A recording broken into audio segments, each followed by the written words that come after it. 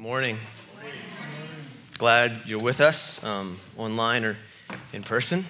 If you have your Bibles, open them to Matthew 21 and mark it. We'll come back to it.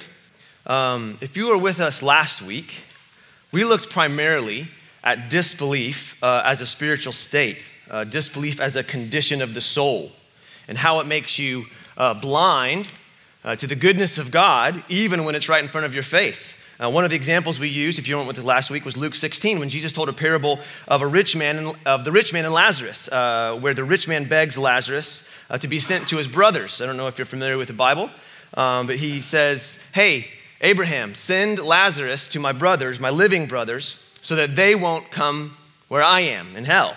And Abraham says to the rich man, "They have the scriptures and Moses and the prophets." And he says, "If they don't listen to them, neither will they listen if someone should rise from the dead," right?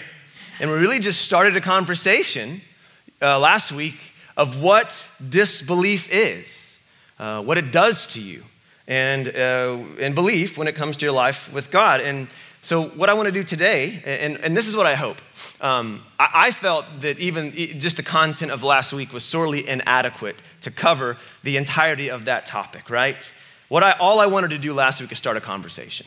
And what I hope is that you have found time, that maybe you're not as plagued by this stuff as me, but it's like I wrestle with it, right? Like stay up at night sometimes, right? I hope you've had time to circle back around to some of those ideas that we've talked about and tease these things out in community and in relationship, right? What's the limitations of what I said? Is it true in all aspects? Where is it not true? Have I experienced these kind of provocative things like that to where we work these things out in real life? And I'm just going to keep beating this drum until you get tired of me and go find somewhere else. If you are not in Christ exalting, Jesus lifting community and relationships that are pushing you on towards Jesus, my heart goes out to you. You're missing the lion's share of what it means to be the people of God, which is that we are a people together, right? That are pushing back darkness and trying to figure out what it means to live in the light. We need others to fight with and debate and argue and go to the scriptures and figure out what it means for us. And if you don't have that, my heart goes out to you. Again and again and again, I'm just going to say, man, find people. I don't care if they go here. Half the people that I don't go here, right? That I go. Find people that you love and you trust, whose intended aim of that relationship is encouraging you in the Lord, right? Profoundly grateful for the people in my life that are willing to do life with me together and wrestle through the issues that we talk about on Sunday. So, okay, plug done. So last week, we spent most of our time on the idea of disbelief. And this week, I want to shift the conversation towards belief, specifically the nature of Christian belief, and also what Jesus said about belief, which I think you might find surprising in some ways. And I want to kind of dovetail this week in with last week, okay? And I have kind of 4 main points. You type Ayers, here it is. Faith has an unknown element to it. Christian faith has an element of risk to it. According to Jesus, faith is uncommon. And according to Jesus, faith is deeply personal. All right, so that's what I'm going to try to convince you of from the scriptures. So let's pray. Jesus, I ask you for the peace of the Holy Spirit to rest on our hearts in ways that no man can contrive. Lord, would you come and allow us to experience the rest of soul that David was talking about in Psalm 23? Where he knew you as his good shepherd who prepares a table for him in the presence of his enemies and who causes him to lie down and be at peace by still waters. God, come do that. Or come have your way in our hearts and minds this morning, please. In Jesus' name, amen. Last week, we mentioned that Christian belief, contrary to what some may believe, is not a blind belief. It is not a blind faith. What we said last week is one of the great claims of Jesus, that he came to make the blind see, not ask for blind allegiance. And we spoke briefly about that, briefly about the historical reliability of the Bible, and all that's true. I believe the historical evidence that is there, if you are willing to look at it, resoundingly affirms the claims of the early church that Jesus did rise from the dead, that some sort of power had to come on this small group of defeated, sad friends who just lost their leader to crucifixion. It's really the only way to make sense of how a tiny, disenfranchised, persecuted minority religious group somehow came to be the largest religion on the face of the earth today, right? It's impossible, y'all, to dismiss the influence of this one man, Jesus. He is arguably the most influential person who has ever lived. Prove me wrong. Right? So, for example, show me another historical figure, right, who right now thousands and thousands of people are gathering to worship. Right? Either he was the greatest con artist of all time, or he was exactly who he said he was. Right? So, because I believe the Word of God, and I believe that there is historical evidence to believe that, I don't think that our faith is blind. That's why it's historically, right? I don't think he's asking us to jump off into the unknown with no reason to believe he's good or that he will catch us. Last week, Piper said only a fool would have faith like that. Now, I'm dovetailing here, right? I say all that to say this. That does not mean that there is no level of risk or unknowing when you follow Jesus, right? So first, let's deal with the unknown nature of faith. What is that, right? Well, depending on what you claim to believe, there are things you know and that you don't know. In fact, to have faith in anything requires some level of not knowing, or it wouldn't be called faith. So, I'll give you an example of this. So if you have faith in science, like most good post-enlightenment people do, right? You have faith in science, you're not saying that you know beyond a shadow of a doubt this or that. You're saying you believe upon the reliability of the scientific method that if you do this, this will happen. Okay, that's what we believe. So let me give you an example of that, right? Facts. You know, right? This is what we know. Vegetation needs water to grow. Do we know that? Yeah, it's not going to grow, right? I mean, I even see some of these, right? Because we know that. We know that, right? It's a fact. That's a fact. We know that, okay? If it rains, should something grow? Okay, yes, generally. But you're thinking. If you're thinking, you're like, well, I don't know. Does it? Will it? I don't know. It's a fact. Okay, so what we're saying there is, generally speaking, we have reason to believe if it rains, vegetation will grow. We have a confidence in the reliability of something as true, but that does not mean you always know the outcome in every situation. Correct? There is a situation in which rain falls and something does not grow, right? Depending on elevation, soil content, blah, blah, blah, blah. Agricultural people can speak into that, all right? So there are things we know, and there are things we don't know. Y'all, that is true of faith in any sphere of life, if we are honest. There's plenty of unwarranted bravado around science. When people claim and are confident of things science can't really guarantee. Likewise, there's plenty of unwarranted bravado in Christianity. When people are confident about things God in no way promises. One of the things I want you to meditate on today is, as a Christian, what do you know and what do you not know? And let's not act like we know things we don't know, right? So there will always be an element of the unknown in faith. The nature of faith requires that what you are putting your faith in is not 100% known or wouldn't require faith. It's why faith is most often talking about the future, right? It's often talking about things that we don't know yet we believe will happen because of A, B, C. This is one of the reasons the word faith has become so convoluted in our day. When we say, do you believe in Jesus? People immediately put that in the category of, do you believe in the Easter Bunny? Or do you believe in Santa Claus? Which causes you to totally miss the entire point of the Christian faith, right? Look at me.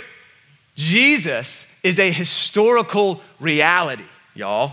There are plenty of extra biblical documents that refer to Jesus as a historical person. To not believe Jesus was a man that walked on the face of the earth is to close your eyes to history, even according to secular historians. You would be hard-pressed to find a historian anywhere that would dare say that Jesus didn't exist. Now, if you find them, email them to me because I'm interested to hear that, right? You'd be hard-pressed to find them, all right? When we say, do you believe in Jesus? What we are really saying or trying to say is not do you believe he existed, but rather do you believe the claims of Jesus? That's the lion's share of what it means to be a Christian. Not mental assent to the fact that someone historically existed forever ago. What we're saying when we say, do you believe in Jesus? What we're trying to say is, do you believe Jesus? That's what makes you a Christian. To believe that Jesus existed doesn't make you a Christian. It makes you a person of reason and fact and history.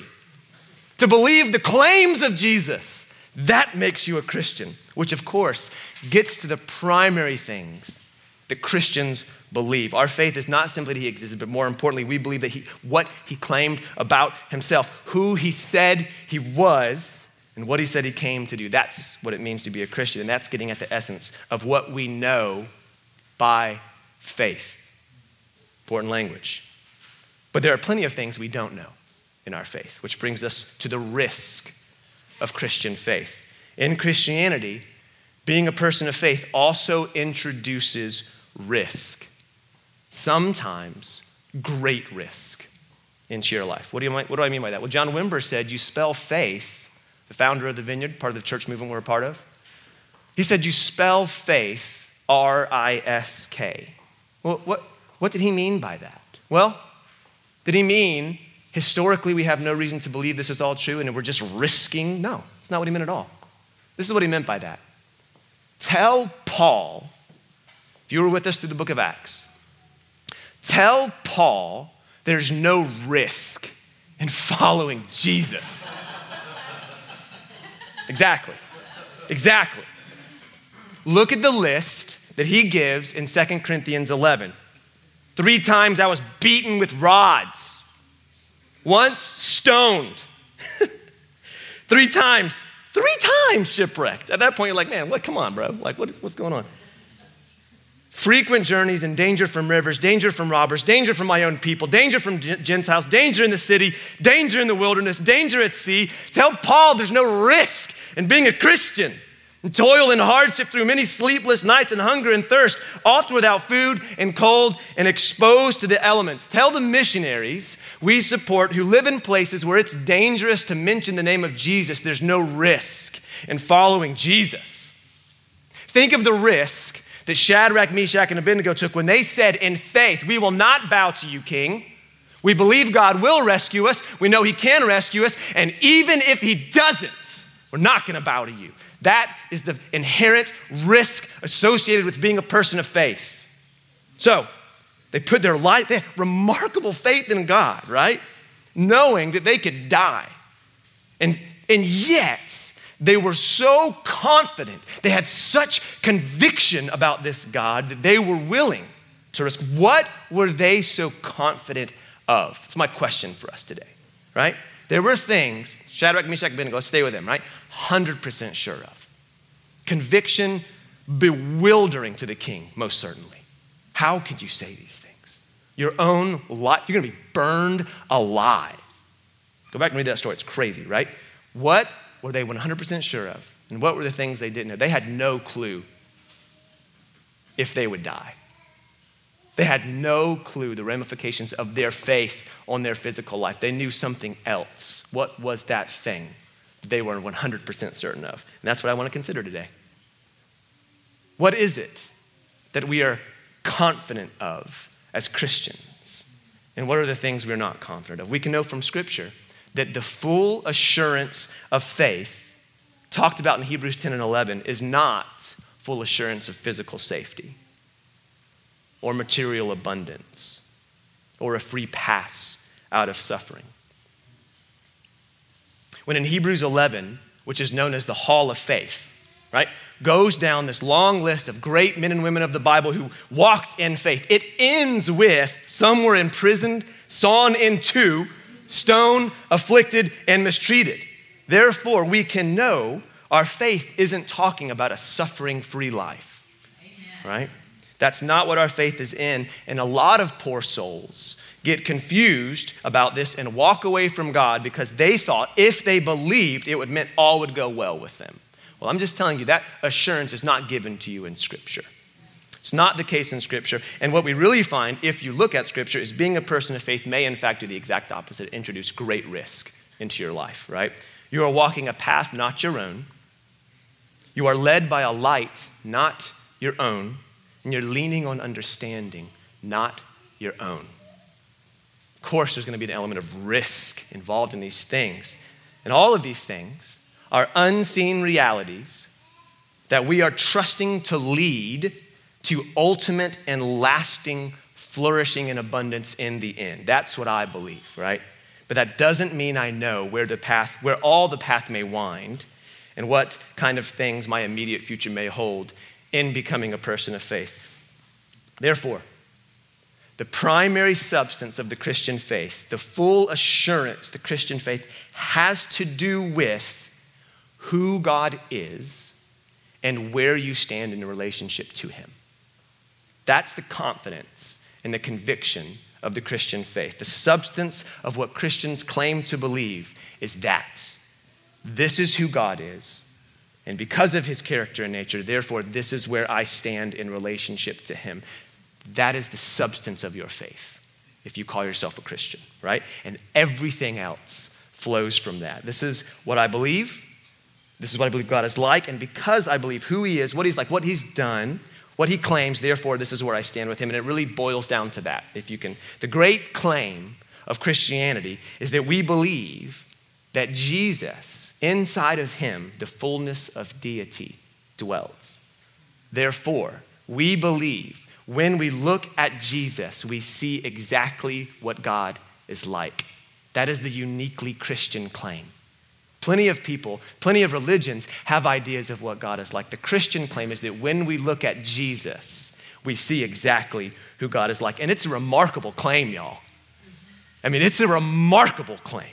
If you're not in some way struggling with that claim, I don't think you've thought about it, okay?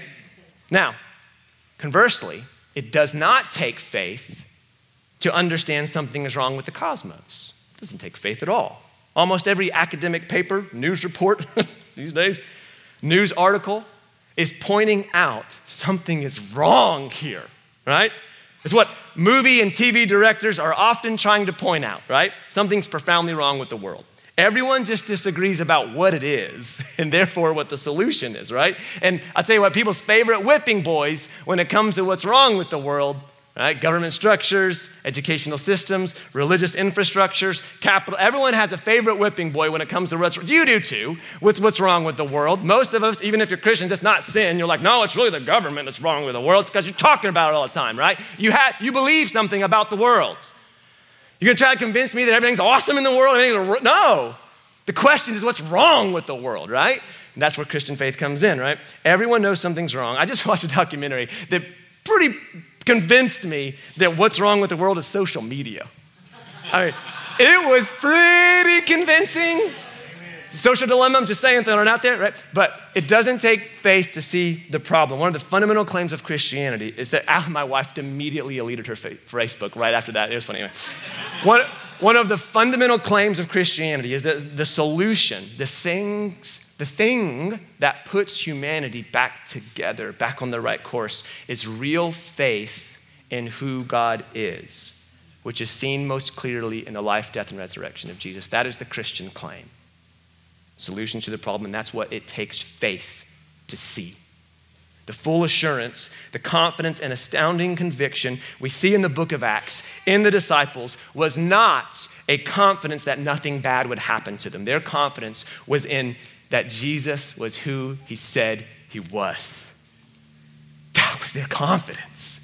That Jesus is trustworthy and worthy of any risk that we may endure, right? And because we believe him to be faithful, we therefore believe the things that he's claimed he's done. And it was a bewildering confidence to those around him, confusing, disorienting confidence to those around him, right? Side note, maybe not just a side note, maybe actually a really big conversation when you're talking about faith. Their confidence was not a reality in the disciples until they received the Holy Spirit. that should be introduced to the conversation about faith, right? In Scripture, it's clear there was a connection between the filling of the Holy Spirit and them becoming bold. So, having wrestled some with the idea of faith, right, considering what Christians believe, at least at its most simple level, I want to turn now to what Jesus said about faith, or more specifically from what we've said about faith, the struggle people had, even his own friends, of actually believing the claims that he made. All right? So, we have this idea that if you go to church, that means you must believe. Is that not an idea? Is that not a cultural thing? Oh, you go to church, oh, you believe, right? Okay, accepted premise. The Jews had a very similar notion, didn't they? For them, it was ethnic. For Jews, it was if you are a Jew, racial. If you are a Jew, then you are the people of God, therefore you believe. You're a person of faith. Your ethnicity makes you so. And we will see one of the primary things Jesus confronted was that notion over and over and over again. And I'm going to tell you something, I think he confronts our notions today too. Right? That if you just show up 1 hour on a Sunday morning, that means you're a person of faith. That means you believe the claims of Jesus. What he seemed to point to over and over and over again is trusting him. Faith in him is not, look at me, is not as common as you think. It's not. I'm going to prove it to you. Let's start here. Last week we said Jesus was always confronting disbelief, and he was. Here's an example of Jesus pointing out, you're like, man, this is coming on heavy today, bro. I'm sorry, just jacked up, all right? Jesus pointing out in those who claimed they believed that they in fact did not believe. And I'm pointing out the scripture for a reason. Here we go. Matthew 21, if you open to it, it's Matthew 21, verse 28. Should be on the screen. He says this, "What do you think? A man had 2 sons. And he went to the first and said, 'Son, go and work in the vineyard today.' And he answered, 'I will not.' But afterward, he changed his mind and went. And he said to the other son the same thing. And he answered, 'I go, sir.' But he did not go." Pretty simple story. One said, "I won't go," and then changed his mind and went. The other said, "I'll go," and then didn't. Which of the 2 did the will of his father? Jesus had this really amazing way of putting things in simple terms. And they said, "Well, the first," right? Jesus said to them, "Truly I say to you," and he was speaking to religious people, us kind of people. He said, "Tax collectors and prostitutes go into the kingdom of God before you." Now, we can't begin to understand how culturally scandalizing saying something like that would have been to the religious elite of the day. Verse 32. "For John came to you in the way of righteousness, and you did not believe him. But the tax collectors and prostitutes believed him, and even when you saw it, you did not afterward change your minds and believe him." Jesus isn't just saying here, you guys don't believe. He's saying, you guys have an external and superficial belief in God that in reality is void of all true faith and actual obedience. And he said, that is exemplified in that when you see outsiders being brought in, when you see sinners being transformed, when you see those you have dismissed as worthless being given a second chance, you scorn it. And he said, all of that is showing that you really do not believe who God has shown himself to be: merciful, full of grace, slow to anger, and abounding in steadfast love. He's saying, you really don't believe that. If you believed that God was kind-hearted, then you would be rejoicing at what's happening. But even when you see it, you won't believe, right? Jesus is saying, despite the fact you claim to believe, there's really no faith in the character and nature of who God is as he has revealed himself in Scripture and in Jesus himself, right? You may have some sort of faith in God, but it's not Christian faith because it's not based on who Jesus is, you see. But Jesus didn't just confront the rarity, the uncommonness of faith in the religious elite. He continually dealt with the struggle and rarity of faith, even in his own disciples. In fact, Jesus made up a little nickname for his disciples. He took 2 words and smushed them together. Ready for this? Oligos, okay, which means little or tiny or barely, and pistis, which is the New Testament Greek word for faith or conviction, or fidelity or faithfulness. And he said, you are an oligopistas. He made a word up. He squinched them together, a little endearing nickname that maybe we give to our friends that we know reveals some sort of truth about us, right? We see this word over and over again in the ministry of Jesus. We see it in the Sermon on the Mount. But most frequently, we see it when Jesus was talking to his disciples. You little faith. You little faiths. You're a little faith, a barely faith, a just eensy-beensy faith. It's a name he was giving them. Matthew 6:30, he says in the Sermon on the Mount, God so clothes the grass of the field, which is today alive and tomorrow thrown into the oven. Will he not much more clothe you, you little faith? The nickname. So if you look at the interpretation, it's two words smushed together, right? Matthew 14:31, when Peter steps out into the water and begins to sink because he takes his eyes off Jesus, Jesus immediately reaches out and grabs him and says, why did you doubt, you little faith? Called him a nickname. You infrequent faith. You rare faith. It was little. Jesus is pointing out, even inside those close to him, inside their hearts, the commonality, the frequency of actually believing the claims of Jesus was rare. Dude, bro's walking on water. I mean, he saw him take bread and loaves and feed 5,000, right? Miracle after miracle, blind men receiving sight. All of these things they see, and Jesus said, you still don't get it. You're not trusting what I'm saying. You have little faith, infrequent faith, right? As if to say, y'all, trusting in the claims of Jesus may be much harder than we think. If even his own disciples struggled to believe the scale of what Jesus claimed to do, that they were small-minded compared to Jesus, don't you think it's going to be a struggle for us? Or you can say it this way. The impact Jesus intended to have in human history was continually underestimated, even by those closest to him. And I would argue today that the impact Jesus longs to have even in your own life is continually underestimated by us today, right? If Jesus would have had said stuff like this, if he would have said stuff like this, we're going to deal with his claims now, okay? If he would have said stuff like this, here's 5 ways to feed your soul. Or if he would have said stuff like this, let me show you techniques to drink from spiritual wells. Well, then maybe we would have got it. That's easy. Like they can jive with that. Here's 5 techniques to feed your soul. Just do this. You can practice those things. You can even become master yourself, can't you? You can do that. Techniques. We can do that. But that's not what he said. He said, I am the bread of life. He who comes to me will eat and live forever. That's crazy. That's crazy. If you stood up, Tim Keller says this, if you stood up in the subway, New York subway, and said, I know the way to spiritual flourishing, people would look at you and say, get in line, bro. Everybody has some claim of spiritual. If you stood up and said, I am the way of spiritual flourishing, they'd be grabbing their kids and calling the loony bin. This is a crazy claim. Jesus didn't say, do these things and maybe you'll enter life. He said, come to me. He said, I am the bread.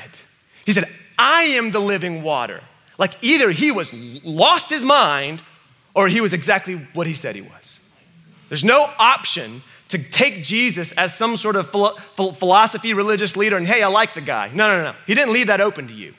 We either bow at his feet and eat the only food the cosmos has, or we starve. Amen. Jesus said, I am the door. He said, I am the bread. It's insane, right?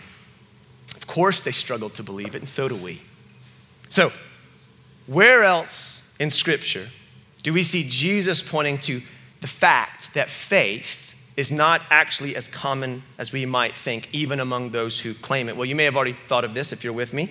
The whole last chapter of the Sermon on the Mount is really addressing this. In fact, the Sermon on the Mount, in the larger context, you could argue that he's addressing faith in many ways in the entire sermon, but especially in the last chapter. 7, 13, and 14, he says this, enter by the narrow gate. For the gate is wide, and the way is easy that leads to destruction. And those who enter by it are many. For the gate is narrow, and the way is hard that leads to life. And those who find it are few. Thanks a lot, Pastor. Real encouraging word, bro. Amen. Let's go home. No, this is hard for us, isn't it? See, isn't the message of Christianity, the gates have been flung open. Come, all who would enter. Yeah, it is. Isaiah 55, come, anyone who thirsts. Come to the waters. Come, who has no money, buy, eat. Yes and amen. That's the message. But in no uncertain terms, Jesus is telling that the gate is open, but it is in fact narrow. And very few people will actually go in it. Why? Well, he says it's hard. He says it's hard, y'all. I know right now, if you're on the outside of Christianity and you're thinking, this dude's a crappy salesman, Well, at least you know what you're getting into. I want to be honest with you. I'm going to be honest with you about what Jesus said about what it means to be a Christian. I'm not going to try to polish it to get you in the door. This is what Jesus has said. He says it's hard, and few find it, right? And that was just as shocking and bewildering to the Jews that he was speaking to as it is to us, y'all. Just as shocking, just as hard to hear. It was hard. Jesus goes on to explain after that, kind of continues to work. He says, listen, don't believe everyone who says they speak for me. This is right after this. He says they're wolves in sheep's clothing. What is that? That is people who act like they believe, but in reality don't. Don't believe them, he says. He says, but you'll know them by their fruit. You'll know true faith by its fruit. And he goes on to say, look, not everyone, this is the same right after this, not everyone who says, Lord, Lord, is going to enter the kingdom, y'all. People are going to come. This is what he says. He says, people are going to come and say, Lord, didn't we prophesy and do miracles and heal people all in your name, do great things for you? And he's going to say to them, depart from me. I don't know you. See, this is all teasing out what it really means to be a person of faith. He's pointing out empty and shallow claims of faith. And he goes on. He ends by giving them a picture. He says, if you hear my words, if you hear them and you obey them, you're like a house built on the rock. He says, it's going to last. It will endure the storm even into eternal life. Now, again, just side note, if you're a Christian, grew up in church, your brain doesn't catch the fact of the audaciousness of this claim. He says, if you believe my words, you will live. That's crazy.